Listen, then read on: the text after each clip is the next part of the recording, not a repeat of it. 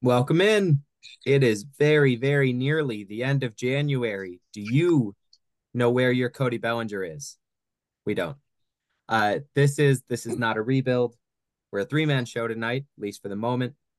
Matt, Todd, Tom, DJ is on assignment, which is what we always say when we're not sure we'll ever see him again. He is but in we Florida. Assume everything is fine. There's really no reason to think it isn't. We just technically can't be sure of that. Yeah, at Florida, at any moment, anything could go sideways. Yeah, well, DJ is the new Florida man, so we need to be cognizant of that. Yikes! Yeah, it's a dark time. Well, so where's Cody? We know where DJ is. Where's Cody? That's what I want to know. Is anybody following his private jet or anything?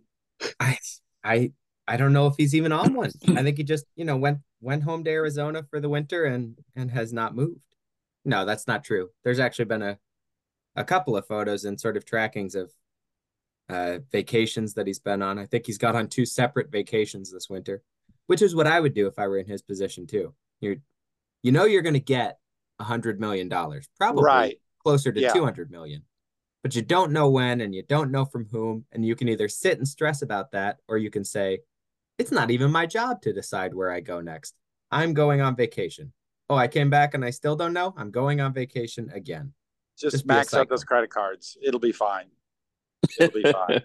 Yeah. I mean, even it's not like this is one of those guys who has been scrapping and now he's a free agent. Now maybe he'll make the real money. He got 17 million last year. Yeah, he's fine. We'll not worry about Cody too much. I assume he's not in as much danger as DJ is. But we just 17 million. Go ahead. 17 million last year. What do you think he spent? It was like, he spend 10? He spend, I can't say that I 85,000? know what the dispensaries of Illinois are charging these days. So I really exactly. And it depends on if he had DJ as a tax advisor. Because if he did, he probably had an extra $1.5 million in his pocket. That's how good DJ is. So or was. Yeah. We don't know where Bellinger is, but we're getting closer sort of by process of elimination. Things are happening for the Cubs. Since last we spoke, Héctor Neris has joined the Chicago Cubs. So there are things are happening. The bullpen is really actually a lot more settled than last time we spoke. Neris is a medium-sized name. He's not a household name, but how many relievers are? Go ahead. Well, we could have a household name. It's just not because he's good. And I'm thinking Lovelady. And that was the other thing I was going to say. Not only did they sign Neris, who's good and fits right into, 7th, 8th inning role. He's very sort of a different style, but a similar overall quality of pitcher to Julian Merriweather. And I can say that in safety and we can all understand what it means because DJ's not here. But you add Neris to that mix and the high leverage sector of the bullpen starting to look good. We know, they already acquired Yancy Almonte earlier this winter. They also signed Richard Lovelady, lefty reliever. Right now, it's not clear who the lefty in the bullpen would be on opening day if they really need one. So that's good. Good to give yourself options. It's a minor league deal, but he could earn his way onto the team. Same goes, although he's a righty, for Carl Edwards Jr. That was fun. Oh, yeah. Welcome back. Yeah.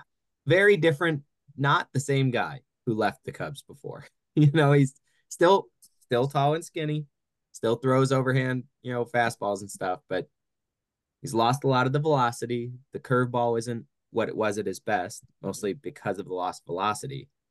But he's also just completely reinvented himself. He's got a changeup now. That's his best secondary pitch, which is very weird, given the Carl Edwards we knew who could never find a changeup that worked for him, he's got one. So maybe he, like Mark Leiter Jr., like some of the other guys in that pen, is almost as good against lefties as he is against righties, even though he's a righty. Plus, it's just fun that, that's one of the 2016 dudes. Steadily, the number of 2016 dudes have been going down. If he makes the team, it goes back up for once. Well, we lost a Ross, but we gained a Carl's Jr. So there you go. Comes out the wash. Desperately trying to maintain 2016 status. Until we get to the new 2016, which may be this season or next. It might be next season. Okay.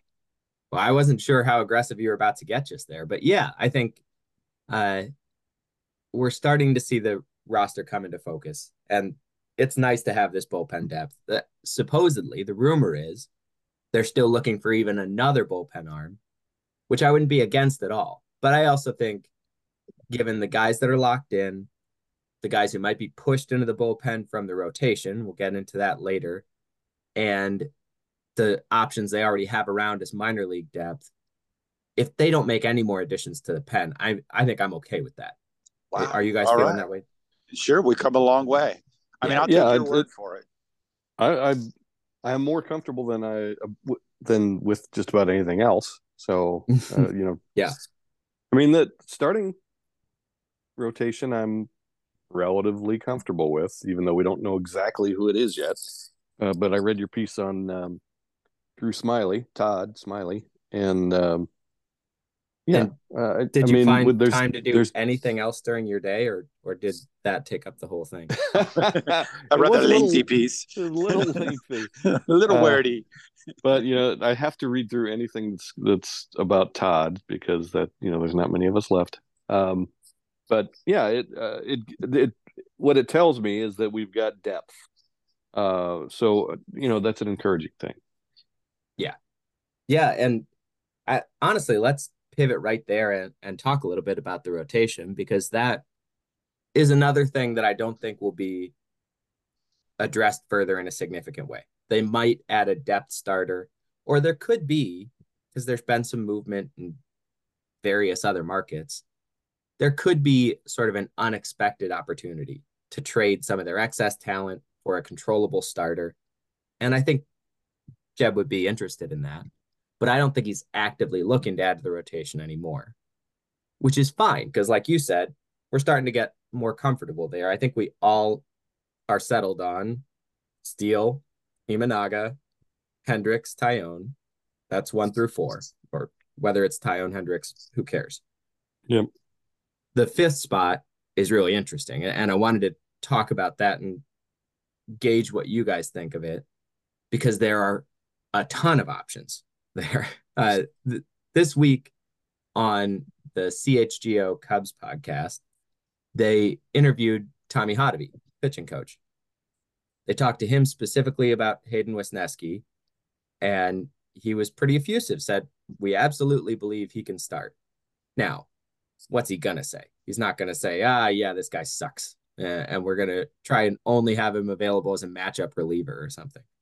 But it sounded pretty legit. I think they believe that they found some adjustments they can make with him that are going to make him more able to turn the lineup over if needed, if he wins that job.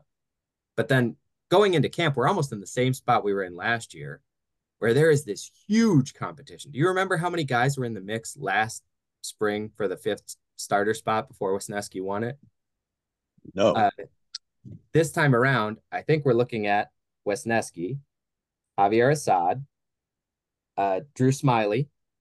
Again, wrote about him today at Northside Baseball. We can talk more about why that's more viable than maybe folks who remember the second half of his season think. Jordan Wicks, and then Ben Brown and Cade Horton kind of knocking on the door already. And that's without considering any more external additions. That's a lot of dudes. So I think, I don't know. I don't even know what question to ask, but do you guys have a sort of hierarchy in your head of who you want to see win that spot? Who you're hoping? I mean, that's kind of depth. That's kind of is that depth? If we're talking about 5 Yeah. 5-hole starters or 6-hole starters. I mean, it's a good thing to have, I guess, but that's a kind of depth. I'd rather have that depth in the 3-hole, but I'm going to go with Assad based on nothing except that's what I want. I love my Assad. I'd love to see him pick up that 5th spot. The swagger, and just when he's good, it's more beautiful than when the other guys are good. When he's good, it's more beautiful. Exactly. He's enjoyable to watch. Yeah. That start last year where he had 8 scoreless against the Reds in September. So good. I'm not sure that it's consistently. I don't know that you can get that out of him the way you can maybe, hopefully, I think, out of Wicks, but I like that pick. Dad, what do you think? See, I'm leaning on the accountant, and because he came in and did a great job, and in my mind, and that's twisted dark place that no one wants to visit, but it's his job to lose. Wicks's? Yeah. I think. Oop. Yeah. Tom mentioned before we started that he's driving, so we might lose him into a dead zone. Sounds like that might be happening. I'm not sure. But I agree with, it's not even that he has the highest floor per se or the highest ceiling, but he sort of balances the two the best.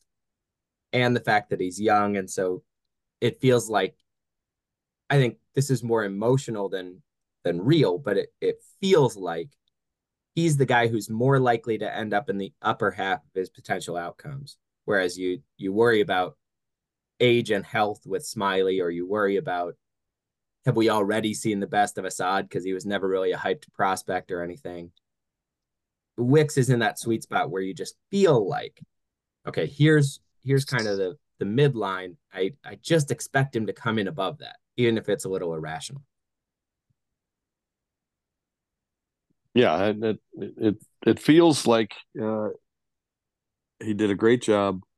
It's kind of the opposite of PCA.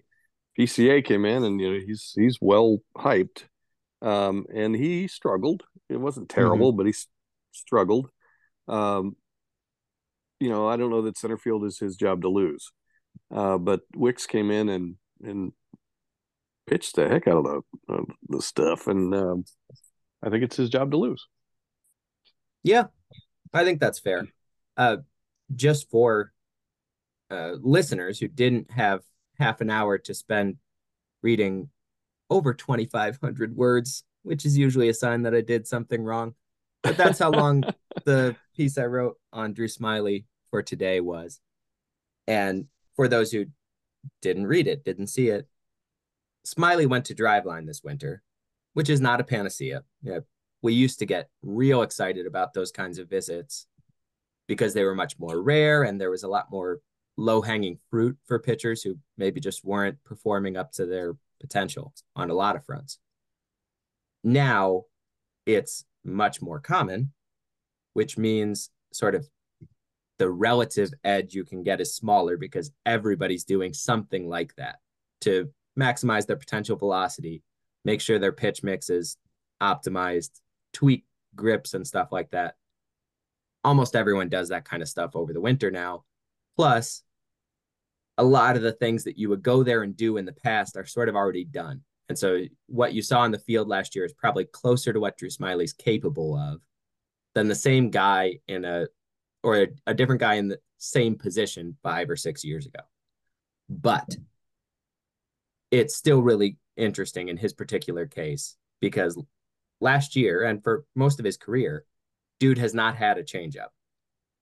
Well, at Driveline this winter, he was working on a splitter that I've dubbed the splutter because really it is a splitter, very clearly a splitter, kills spin, tumbles, sort of the same spin axis as his fastball, but it also has a relative cut action, which is just incredibly rare for that pitch. And that could make it really funky and effective against both lefties and righties. It could swap in for his cutter, which is the worst pitch of his 3 from the last couple of years, and possibly just sort of set up a whole different usage pattern for his arsenal. Plus, they actually got him, albeit in a small sample and just in a lab. You can't assume that this can port right into games, but they got him throwing a slider that actually has some sweep to it, actually gets to the glove side, which Smiley has a really hard time doing historically, like a strangely hard time doing. So those would be huge changes for him. Those could make him, he's a guy who wants to start. He's always wanted to start throughout his career. Last year, as down the stretch, was not the first time that a team sort of shoved him into a bullpen role. He's come back to the rotation more than once because that's what he wants to do. If he's going to come to spring training and try to do it this year, these are the tools that might make it possible for him to have the kind of run we saw last spring. And then, yeah, he could still leapfrog Wicks, not just because of seniority and a $9.5 million salary attached to him, but because when he's doing well, I mean, we saw it early last season. He was the number 3 in the rotation behind Stroman and Steele, and he was just as good as they were a few times through. Yeah. So, and that seniority and money thing is not helping Bodie at all. No, it works against you once you're off the 40 man. Yeah. But while it's, I think it's a little bit of a different dynamic. We'll see. But yeah, Smiley, at this point, I'm considering him a viable rotation option. But I think I agree with you, Dad, that it's Wicks's job to lose, with the caveat that guys are going to go try and seize it. And I do think each person on that list could show up and do something in camp that would make the Cubs go, oh, we have to reevaluate this. Which that reinforces our discussion about depth, because that now you're not talking about 5 pitchers, you're talking about 7. And if they're all pitching well, then it gives the Cubs so much capital to do something with, either pitch him or put him in the bullpen or rotate him in and out of whatever. It gives them all kinds of options. Yeah. And Tom, they just had anybody to hit, which I still think they will. Still think they'll make an addition to the lineup, probably a big one, probably a sort of stonerish left-handed hitter. But Tom, just to circle back, stonerish, like you mean as like Steele, like the Chong to Cheech? Is that what you mean, or no? I hope it's just a coincidence that the Cubs have a lot of guys on the roster who look like they sort of spend their time doing that. Well, it is Illinois. I mean, it's legal and all that good stuff. Tom, what you were saying though, where it's like, I'd rather have this sort of quagmire at the 3rd spot in the rotation instead of the 5th. That's a good point, because true.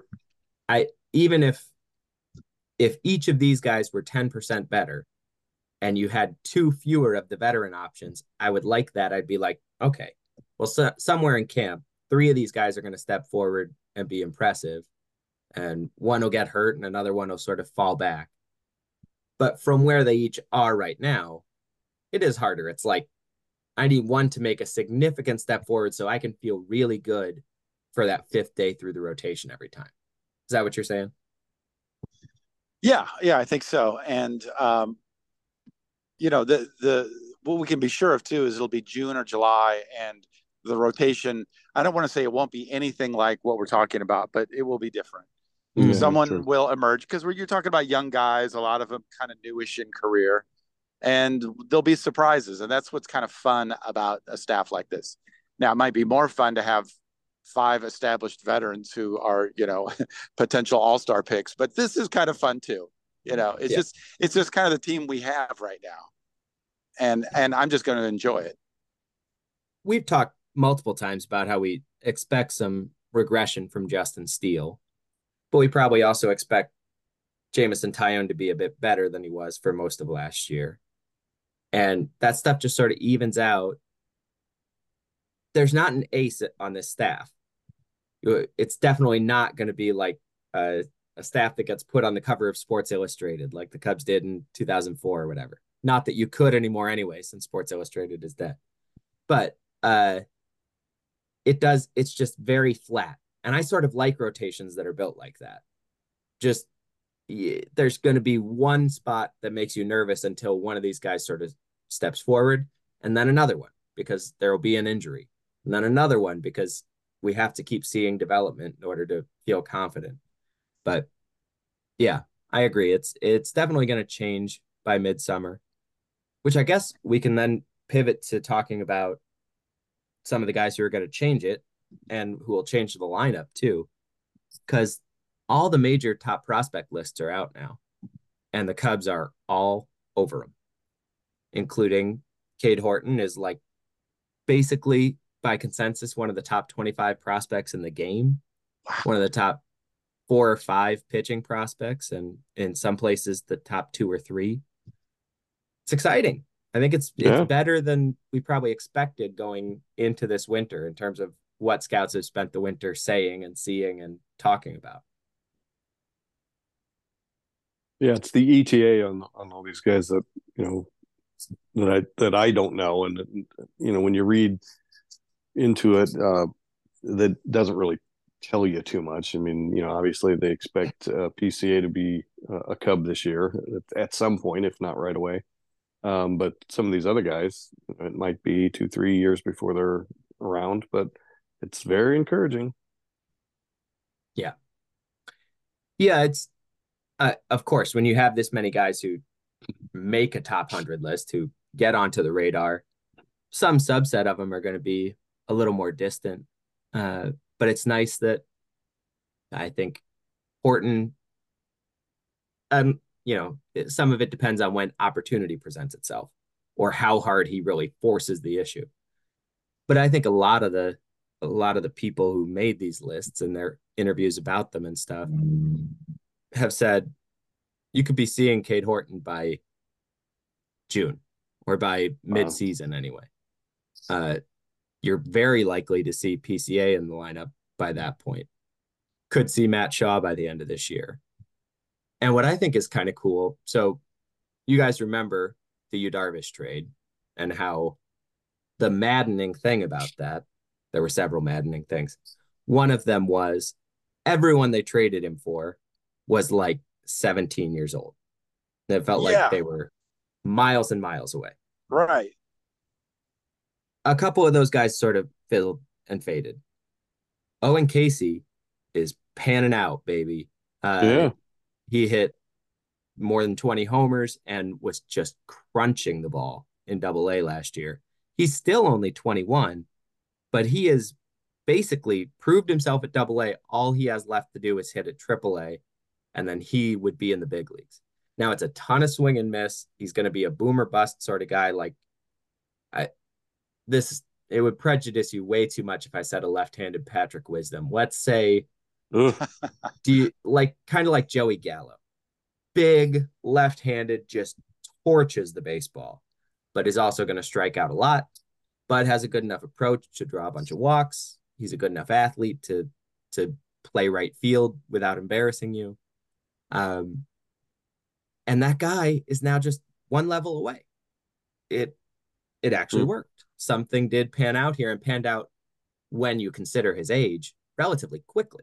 Yeah. So that's cool. That's the one that keeps jumping out to me, is he's consistently been in the top 50 on a lot of these lists. That's exciting. I don't know. I start because I'm, not as nice as most people. I start looking at left field and thinking, is he that good?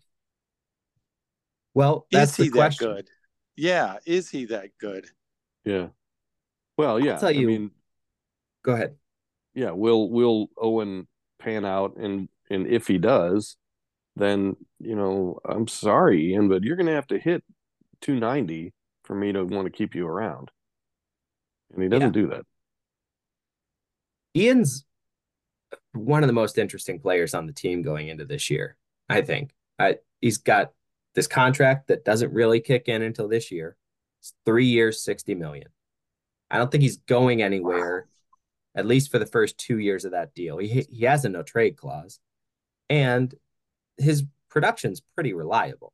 It's just not exciting, Right. right? Yeah. And last year, a bunch of us ended up frustrated with him because of how David Ross insisted on using it. There's the book, the seminal sabermetric text of 2004 or whatever it was, that really laid out in clear and concise language the best way to do all these sort of essential things of managing a baseball team. One of them was about lineup construction, and it said, if there's a hitter who does everything well except draw walks, put that guy third in the lineup. Huh. Because that is where walks aren't especially valuable, because he comes up very often, or too often, with 2 outs and nobody on.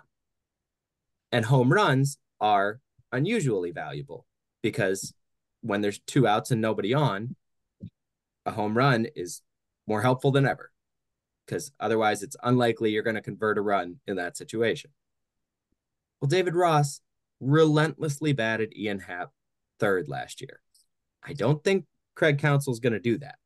Now, depending on how the rest of this offseason plays out, maybe Happ will bat fifth, maybe he'll bat first, maybe he'll bat second, maybe he'll vary it significantly, because we know Ian sometimes has trouble hitting left-handed pitching. So maybe it'll vary a lot based on the handedness of the opposing starter. But I think we all got pretty frustrated last year by Ian Happ being asked to do exactly what he doesn't do well. Here's a guy who was second in the league in walks. Only Juan Soto walked more than Ian Happ.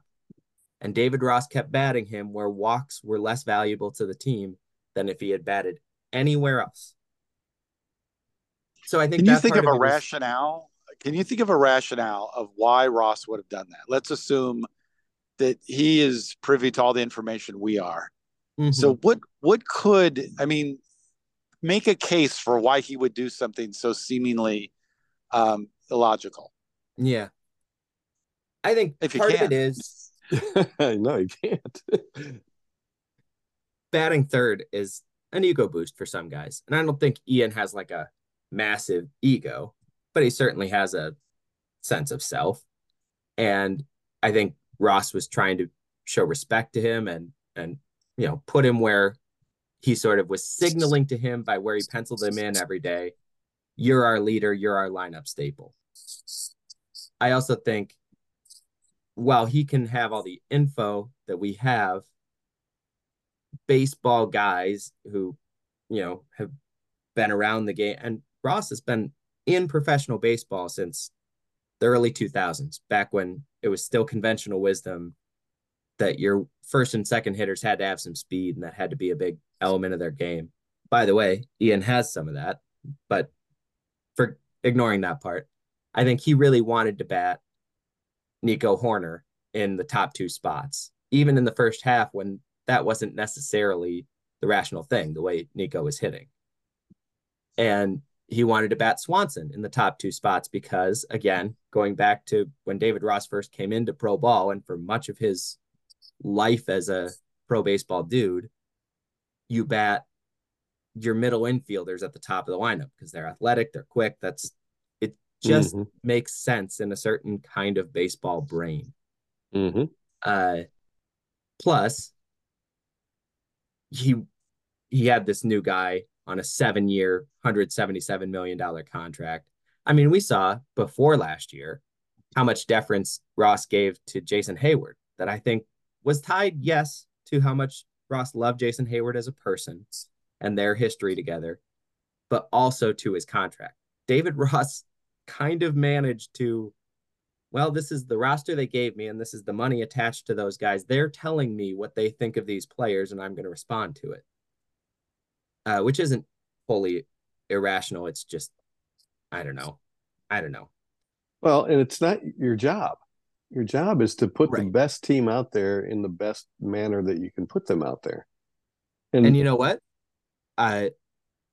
Reason to be optimistic coming into this year, when Christian Yelich signed a mega deal because he was like the best hitter on earth for 2 years before he fouled the ball off his kneecap. And then when he came back and wasn't the same dude anymore, Craig Counsell experimented with moving him down a little bit, minimally, because he didn't want to disrespect him, but he did. And then he found a comfort zone for him by moving him to the leadoff spot and just left him there. And Yelich thrived. And I think Counsell, maybe unlike Ross, is going to be perfectly willing to do the same thing with Ian Happ if the opportunity presents itself. I just think he's not as locked into, or he might even see, David Ross went down to Atlanta and personally recruited Dansby Swanson as part of them signing him last year. And I think part of the recruitment might have been, you're going to be my guy. You're going to be in the heart of the lineup. I need you to be the heartbeat of everything we do. And I think Craig Counsell might come in and say, Dansby, you're important to the team, mostly because you're a great leader in the clubhouse, in the dugout, and in the box. And you also play tremendous defense. That's where most of your value lies. And there are going to be nights when I bat you 6th or 7th because it makes more sense for our team, even though you have a massive salary attached to you, and even though everyone looks to you as a leader. That's going to be okay. It doesn't mean you're not a leader. I think Counsell has a way to communicate that to people and work with people on that Ross was sort of missing. I think that's why we saw a lot of Ian Happ batting 3rd last year, but also the lineup didn't always give him a lot of good alternatives. So part of the job is true. Cubs still have to sign Cody Bellinger or otherwise give Counsell a reason to have Happ batting 1st, 2nd, 5th, whatever the situation actually calls for. It's very rarely going to be batting him 3rd or 4th. So let's assume that they sign Bellinger and we're back to the same lineup we had last year, essentially. So, and we're running out of time. So are they assuming that Bush is the bat that they're adding? As opposed, you just mean like re-signing Bellinger brings you into stasis. Bush would be the only addition. Yeah, right. I mean, that's the only addition I can think of. I think just like I talked about with the bullpen and the rotation, I think they've gotten to a point. They're not comfortable yet. Yeah. They're more comfortable in the rotation, more comfortable in the bullpen.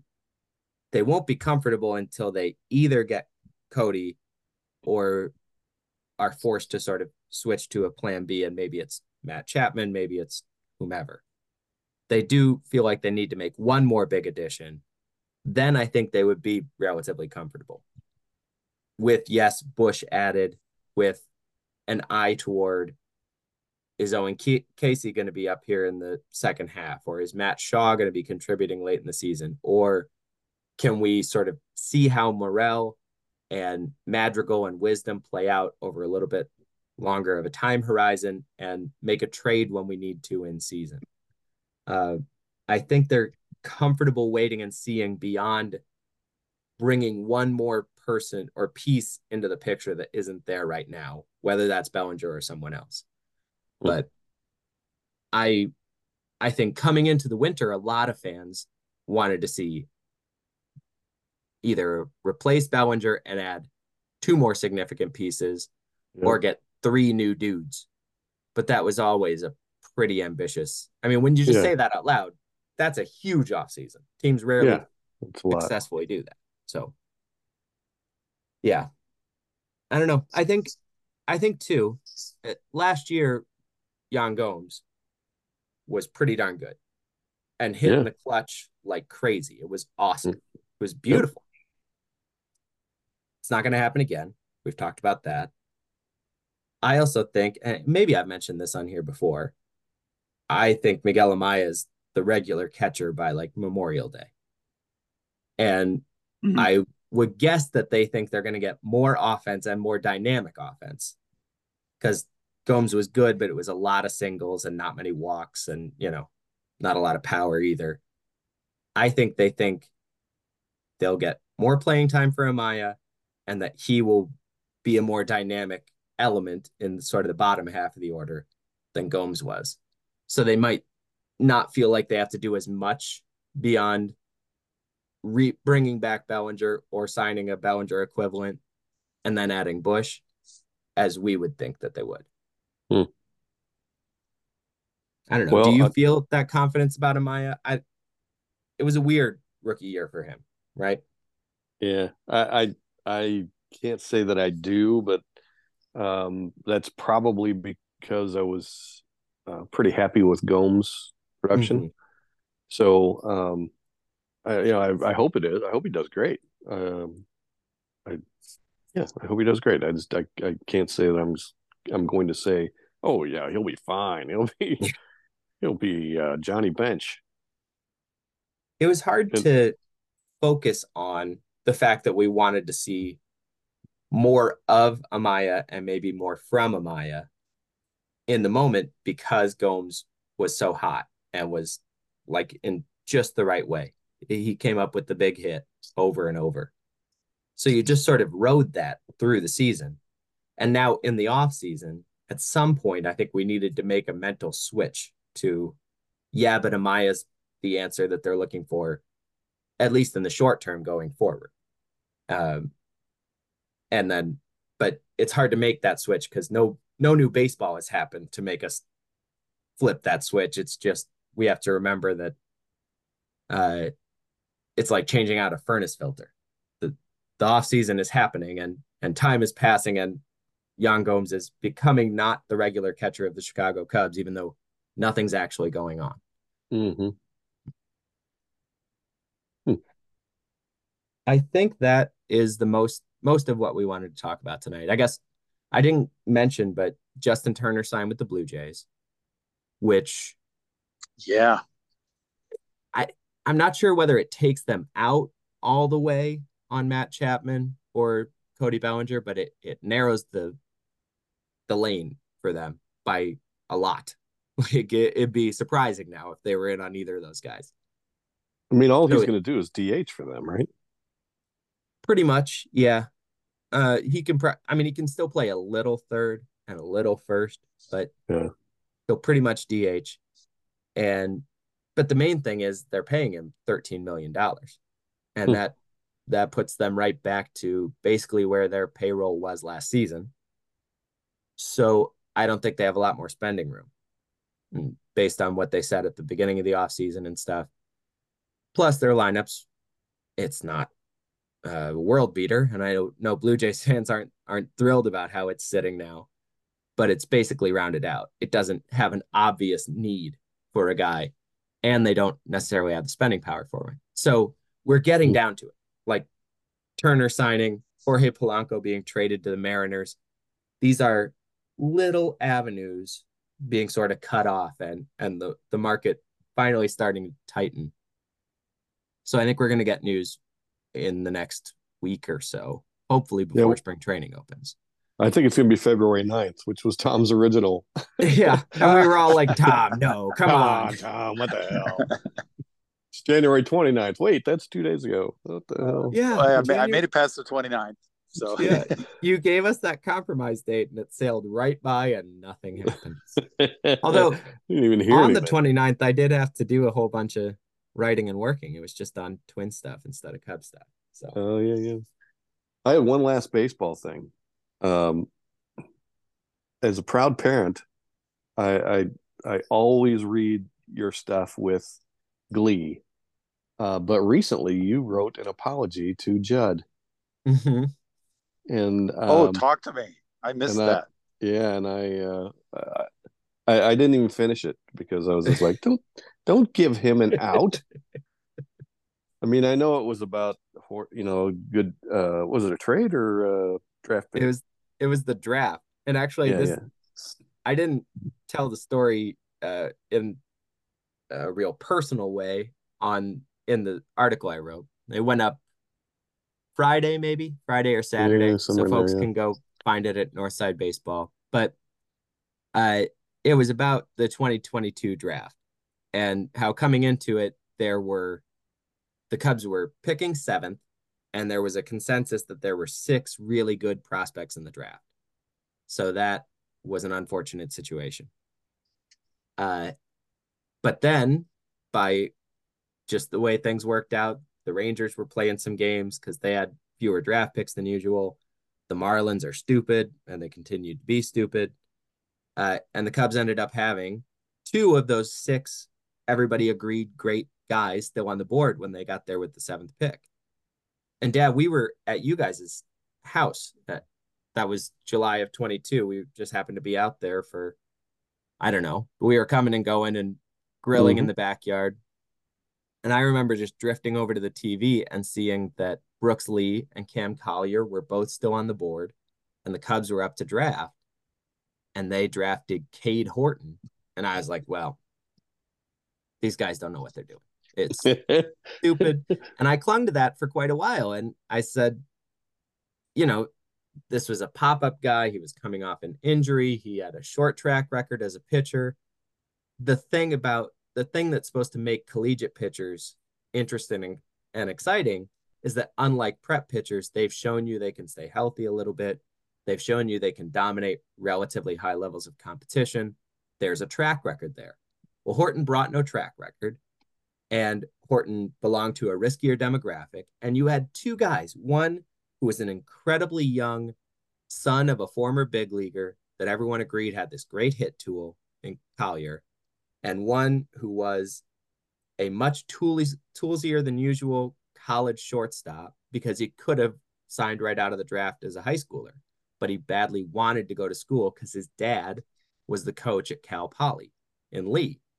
These are great options, great guys to just seize. And I was like, can't believe they passed on that to take this ridiculous risk with Horton and some high school kid, pitcher who they were able to sign with the money that they saved because Horton signed for a little over $1 million less than either Collier or Lee.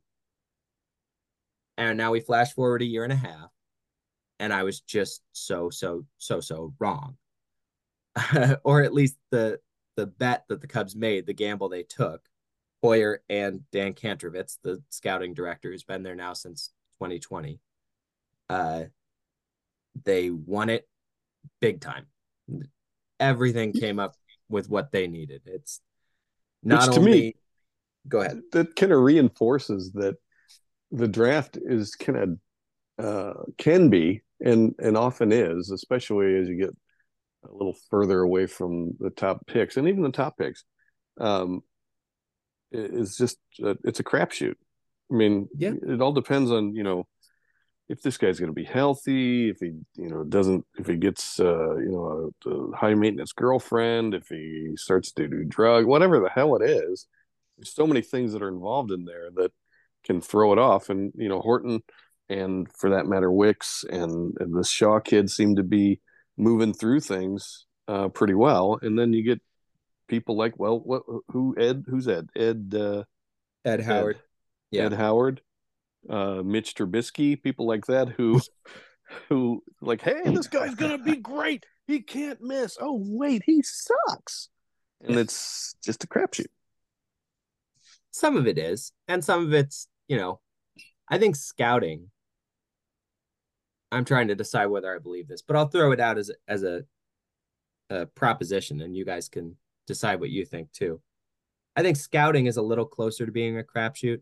You can see certain things, but you can't see other things, and you have to try to mentally translate. Well, this hitch in his swing, is it something he's going to be able to smooth out and fix, or is it going to absolutely wreck him when the guys he's facing are throwing 95 instead of 85? Right. Or things like that are very hard to do, but there are guys who are very good at doing them. And I want to say that scouting can be a skill, but I think it's a little more of a crapshoot. The thing that I think made this trade or this set of selections work for the Cubs is they both did player development well. That's the part that is much less of a crapshoot than it was a decade ago, like much less, because it's now much more coherently articulated. Two players informed by technology and evaluated by technology, objectively sort of quantified in ways that it didn't used to be able to. Training cues, force plates that measure your, the force you put into the ground and stuff like that. The player development is the crucial thing, and the Cubs did it really well with Horton. You can see that because look at his prospect rankings, look at the fact that we think he could pitch a bunch of really good innings for the Cubs this year, just 2 years after that draft. And then look at Ferris too. They brought him along, gave him a pretty aggressive assignment, but also kept him healthy, kept him, looking good in low A at 19. And then the other thing, the scouting, you got to get a little lucky on maybe. The player development you have to be good at, and it's not no longer a matter of luck, but it's still difficult. The third thing is strike while the iron's hot. I'm not saying Jackson Ferris won't turn out to be great. He might turn out to be really great. But the Cubs traded him for Michael Busch, who is slotting right into, like, depending on how the rest of the offseason goes, Michael Busch is probably their almost everyday fifth hitter this year. And they traded Jackson Ferris for it. Yeah. And that's that. I keep using that word capital. Yeah. You have to have those people that are that capital to use it when you need it, and making those choices. I give Judd and Connor a hard time, but those are not easy choices to make. You can just as easily completely screw that up. What was I can throw out the names Brolio and Brock. Yeah. And I mean, you just don't know until you know, and when you know, it's already 10 years down the road. Right. Well, what I wonder is, we have learned so much. We've gained so much in evaluating, measuring the last 20 years. I mean, you go back 20 years, it just seems like the Stone Age. Mm-hmm. Is the next 20 years, are we going to see advances? Are we going to look back at 2024 and go, "God, we didn't know what we were doing"? Or have we kind of peaked on that, so that in 5 years from now, we're not going to say, "Oh, we know so much more about evaluating. We know so much more about measuring than we used to." In 20 years, all professional sports will be played by robots. So I guess that changes the calculus then a little bit, doesn't it? Yeah, it's just microchips at that point. I kind of think it's an asymptotic thing where. Oh wait, what? Oh, where's my bell? An asymptote. It's when a line, the arc described by an equation, is getting closer and closer to a given line, but never actually reaching it. Tom probably knew that one, and it sounded to me like you said "asshole Todd." Well, never. Well, that's the etymology. Rule that out. But yeah, I don't think we're ever going to get to a point of having perfect knowledge on this stuff, which means we'll always look back 20 years and go, "Oh, we were wrong about 19 things." Yeah, but we, relative to 20 years before that, at that previous point, we knew way more than we knew the 20 years before that, and by an even wider margin than, like 2024, we are much smarter than 2004, but 2004 was much, much smarter than 1984. Oh, you think so? So there was a bigger advance in those. Yeah. So, I think that's because I think there's a difference too between what's actually known and what the public knows is known. Michael Lewis wrote Moneyball, and we all think that analytics and sabermetrics began right then, but it didn't. Bill James started writing his abstracts in the 70s, and people think that's when sabermetrics began, but it didn't. It started inching along, and then as more money flowed into the game and people started taking the decisions that were made in the game a little more seriously, a lot of exploration started happening, but a lot of it would be below the surface or behind the scenes, or it'd be imperfect because it was a new field and you were hacking your way through underbrush, right? And now those fields are cleared and we're working with high-class machinery, but it can still be improved. But we sort of went through this swoop where I think the fastest changes in what we knew came from maybe the mid 70s through the mid 2000s. And since then, even though things have gotten fancier and fancier, the returns aren't necessarily growing. I think they have started to diminish, but they'll never, like I said, it's an asymptote. They'll never turn negative. We'll keep learning things, but the advantages we get are going to be smaller and smaller. Smaller and smaller. Yeah, I think we all wish there would be another Moneyball event where some team just figures something out and they're like years ahead of everyone else until, folks start going, okay, we're going to do exactly what they're doing or understand what they're doing. And yeah, I tend to agree that it seems like the chances of that are diminished, but we got to enjoy that anyway in the early 2000s. Yep. But the thing is, like I said, when Lewis wrote that book, it came out in 2003. He was documenting something that had been happening for a decade, or right, at least 7 or 8 years. It's just the way he laid it out sort of hid that ball from you if you weren't reading carefully. And the fact that it just appeared in airports across the US in 2003 made everyone think it was a sudden trend, as opposed to a book about a longer stretching trend. So yeah, I don't know. There's a lag effect there too. But anyway, I was wrong. The Cubs were right. And I think not only being right for a bit, but cashing in, but it's almost like a hedge, right? Like they didn't wait to see, is Jackson Ferris going to stay good and progress awesomely up the ladder and become an ace? They got him to a point where he had a bunch of trade value, and then they pounced on that. And that's just good, nimble, confident work.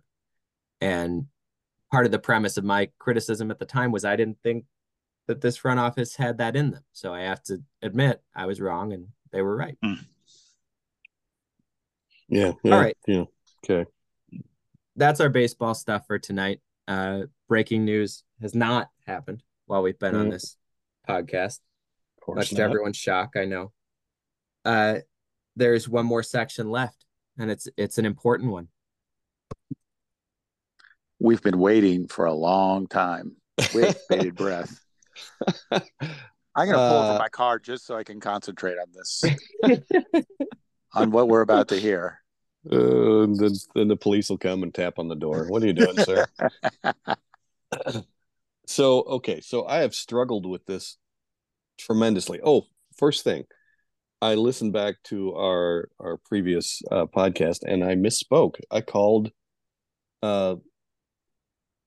the largest sequoia, the largest tree in the world, by the wrong name. It's not General Grant, it's General Sherman. I don't know why. Yeah, we were wondering if you're gonna catch that or not, Todd. Yeah. So anyway, I apologize to both Grant and Sherman, and especially the tree. Which one do you apologize to more, Grant or Sherman? Probably Sherman. No, that's a digression we can't afford. Go on. Yeah. Anyway. So last time, whenever that was, I announced that I believe giant sequoia is the most magnificent tree in the world. And there is one above all others, and that's General Sherman. But I've been struggling with this horribly. It's been terrible to come up with 4 trees, which is what I wanted to do, to be the Mount Rushmore of trees, or Mount Brushmore. And I couldn't, and when I say 4 trees, I mean this tree, let's say Japanese maple is one of the greatest trees in America. I couldn't do it. My list would grow past 20 or 25, and I could not squeeze it down. So what I've done is I've looked at things in a little bit different light. So first tree is the quaking aspen. Quaking aspen is it's cool to me because for a couple different reasons. One of them is that there is and I think I've talked about this before, an organism in Utah, which is one organism, 106 acres called Pando. It's actually a grove of quaking aspen trees, but they are one organism in that their roots have grown together, and they basically they've created new trees from the originals. So that for a while there, it was the largest living organism in the world, 107 acres of tree that is essentially all one tree. That's one of the reasons that quaking aspen is really cool to me. And it's in the United States. It's quaking aspens are kind of cool anyway because they quake when the wind blows. But there's another reason. In 1969, where is that story? Yeah, here we go. In 1969, here in Appleton, Wisconsin, just down the road, at the Institute of Paper Chemistry, Dr. Lawson Winton created the first test tube tree, which was a triploid quaking aspen. Aspen, did I say aspirin? And changed the paper industry immensely. Still today, genetic engineering of especially that family of trees, aspens and poplars, are some that gives us much more readily renewable fiber for paper. Paper is not as big a thing as it was back in the day, but it's still, obviously it is. It's not writing paper anymore. It's 1,000 million different other uses for paper, but junk mail. It's all junk mail, actually. That's true. I recycled some of that today. But the cool thing about that quaking aspen here in Appleton was that it was the first test tube tree, the first genetic re-engineering of that tree, and then that was in 1969, and then 30 years later, what happened was they took those trees and they grew in a test tube, and then they took them out into the yard of the Institute of Paper Chemistry and planted them in the ground, and they grew. They did fine. They did what they were supposed to do. They were a little stunted and a little weird, and obviously they were the first ones, so they weren't going to be perfect. But 30 years later, and then some, I think, that Institute of Paper Chemistry had moved out of that building, and those trees were still around. Well, one of them was still around of the three, I think, that they planted. But the building was going to be reused, and a group of those people that were involved in that discovery and that work wanted to save the one that was still there, so that we transplanted that tree from the Institute of Paper Chemistry, which was near Lawrence University, to the Arboretum, which at that point I was the director of, and it lived the rest of its life there, which wasn't very long because it was not in good health when it came to us. We actually were really worried about it making the trip. It did live for 4 or 5 years after that, and if you're familiar with trees at all, quaking aspen don't live that long anyway. That was 35, maybe even, I don't think it was pushing 40 years, but they don't live that long. They've got a short lifespan.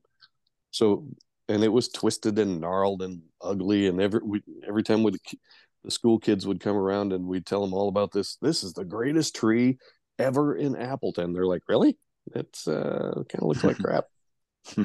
They were just bitter that they didn't get to tour the Institute of Paper Chemistry. Yeah.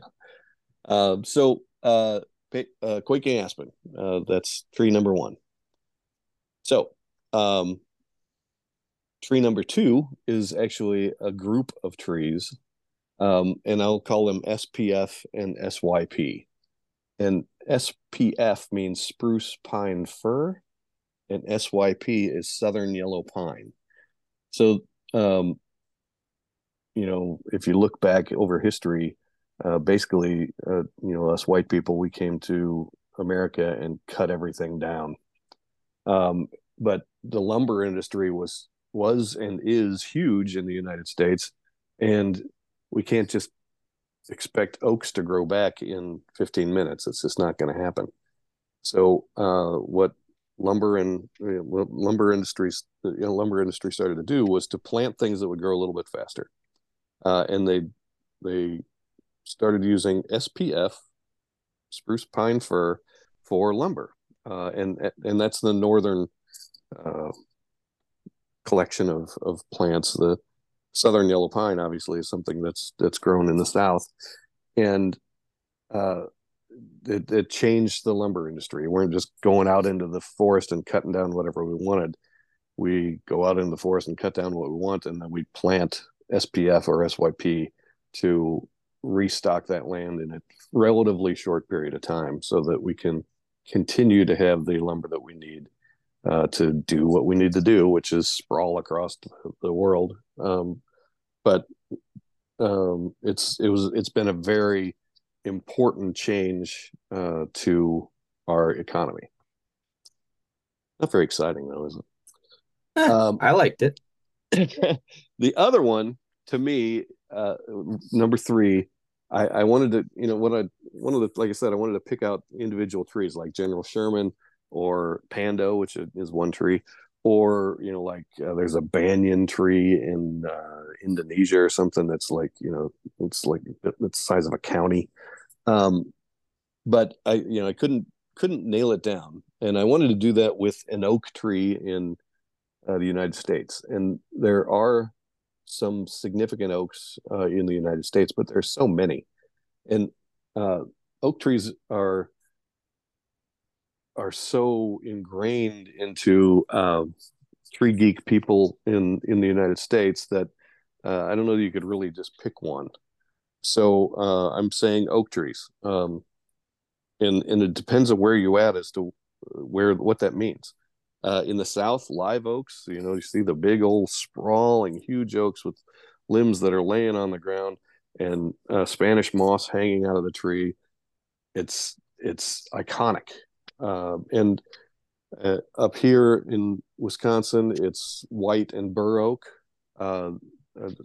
John Muir, I think it is, said that when he came to Wisconsin, he noticed or recorded that a squirrel could climb a tree on the Lake Michigan shore and not touch the ground until he got to the Mississippi River. This was way We've back taken when, care obviously. of that since then. Yeah, we changed that pretty quick. But oaks are they're significant to the United States. They're significant to me. They're significant to Wisconsin. The white oak is the state tree of Wisconsin, and it's a beaut. So if you ever get a chance, plant one. Now, tree number 4 of the 4 on Mount Brushmore. Mm-hmm.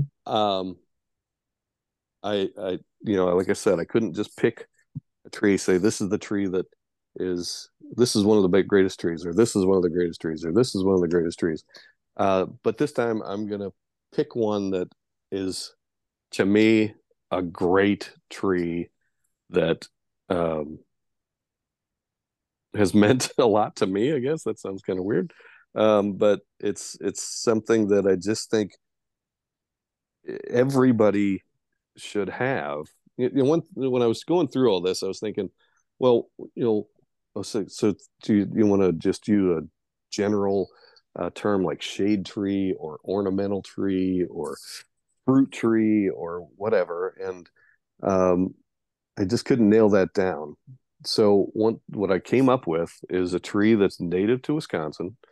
It's it's to me it's a perfect species for a number of reasons. It'll grow in the forest, and it provides cover and food for wildlife, but it looks great I've got one in my yard. It's an Amelanchier canadensis, which is a service berry or a Juneberry, depending on what you like to use as your common name. It's You can get them now in single stem varieties or kind of shrubby looking things. Mine's kind of shrubby looking. It's got tasty blueberry tasting fruit about the size of your pinky nail in June. And you've got to fight off the birds to get it because they will win unless you throw a net over the top of it.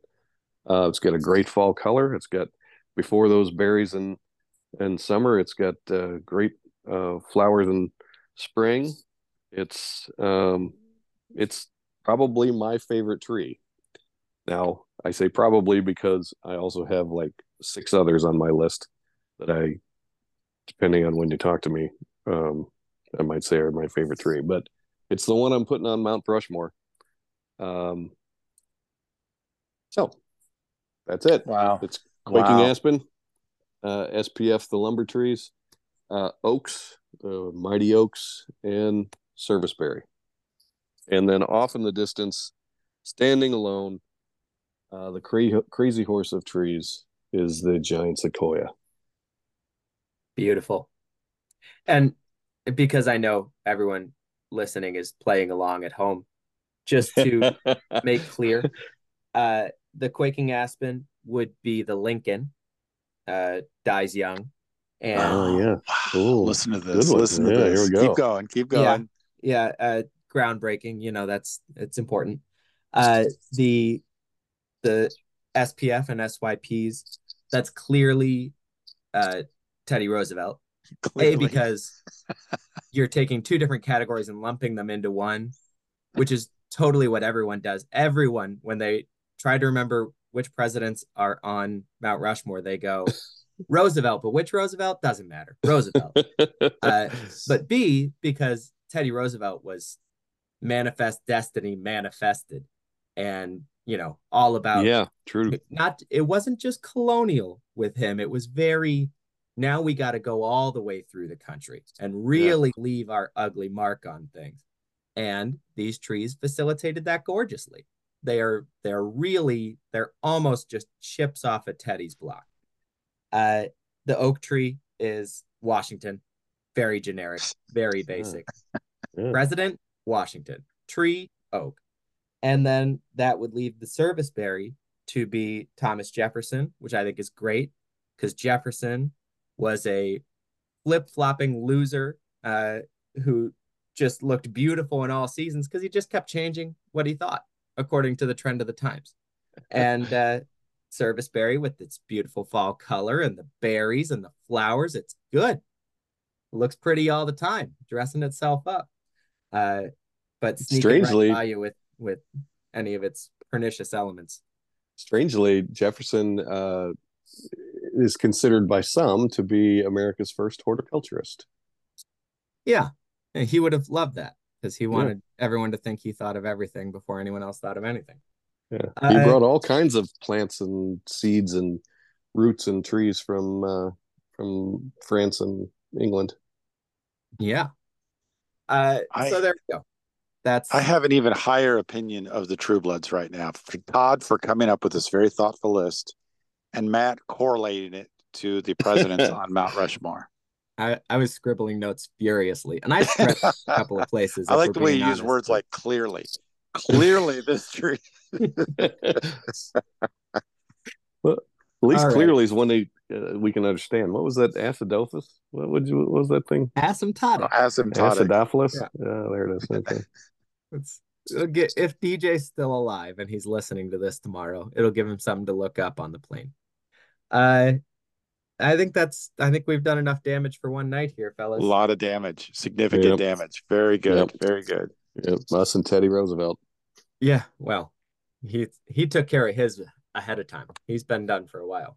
I'm assuming Mount Brushmore will be in Wisconsin, somewhere in the state of Wisconsin, when it actually becomes a physical manifestation. The question is, will it be 4 trees, actual trees planted, and you look at them, or will it be stone replicas of those 4 trees? Well, the sequoia is never going to grow here, so I'm going to have to probably do. Okay. Now, I could do a facsimile thereof. There's a plant called a dawn redwood, which does grow in Wisconsin, but it's not a true redwood. I think maybe like an origami thing. It'd be ironic. It'd be a little bit cruel, frankly. But if you just made the entire Mount Brushmore monument out of paper, I don't know. It could be like that scene in